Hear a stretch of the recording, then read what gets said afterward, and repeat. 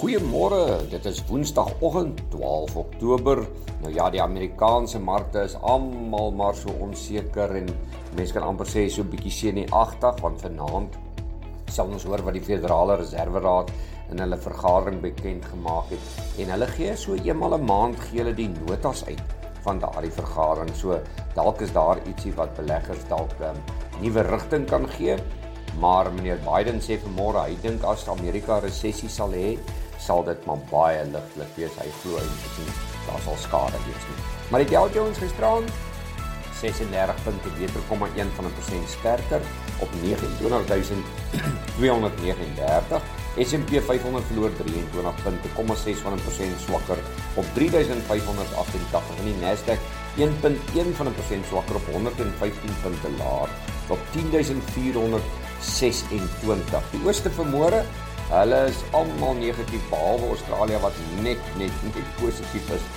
Nikkei van Japan 37 punte laer, 0,1% swakker op 26364. Die Hang Seng Indeks 1,8% swakker, 313 punte laer op 16518 en ek wil noem dat die Hang Seng verhandel nou op vlakke wat laas in 2009 gesien was. En dan Australiaanse indeks 4 punte beter, 0,1% sterker op 6649. Hier by ons die plaaslike mark gister ook negatief gesluit, nie baie nie, maar wel tog negatief gesluit.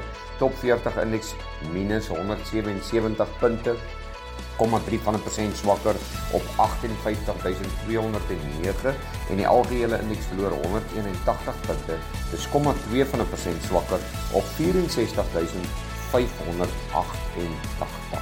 Nou ja, vanmôre as ons kyk bietjie na die rand, R18.21 verloor nog steeds wel teenoor die Amerikaanse dollar, 'n euro R17.66 en 'n Britse pond R19.93.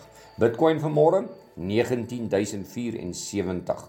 As ons kyk na die goudprys, 1671, dis so $14 laer as gisterand en dan silwer 19.1. Hy sak nou so 'n bietjie verder weg van hy 20 vlakke af en in platinum verloor $11 na 887 en palladium $4 op na 2155. Brent olie vanmôre 93.71. Ons wil hê hy moet onder hy 90s, ver onder hy 90s inkruip. Dit is eintlik die idee wat ons hierso wil hê. Wel, as ons kyk na die ander nuus wat ons oog gevang het, maar kom ons gee net eers vir die boere, hulle pryse. Die boere glimlag nog steeds, hulle sagte kommoditeite gaan nog steeds op. Ek het gister na baie van daai grafieke gekyk, ek wil net vir die boere waarsku. Hulle gaan eendag van die tyd terugkom daai grafieke en hulle gaan met mag en mening terugkom. Maar ek dink hierdie pryse word heeltyd gedryf deur goeie Amerikaanse pryse en natuurlik droogtes reg oor die wêreld maak beleggers bekommerd en daarom styg voedselpryse en kospryse. Geelmieliepryse R43 beter vanmôre op 5067. Witmielie is R45 beter op 5170. Koring R70 beter op 7369.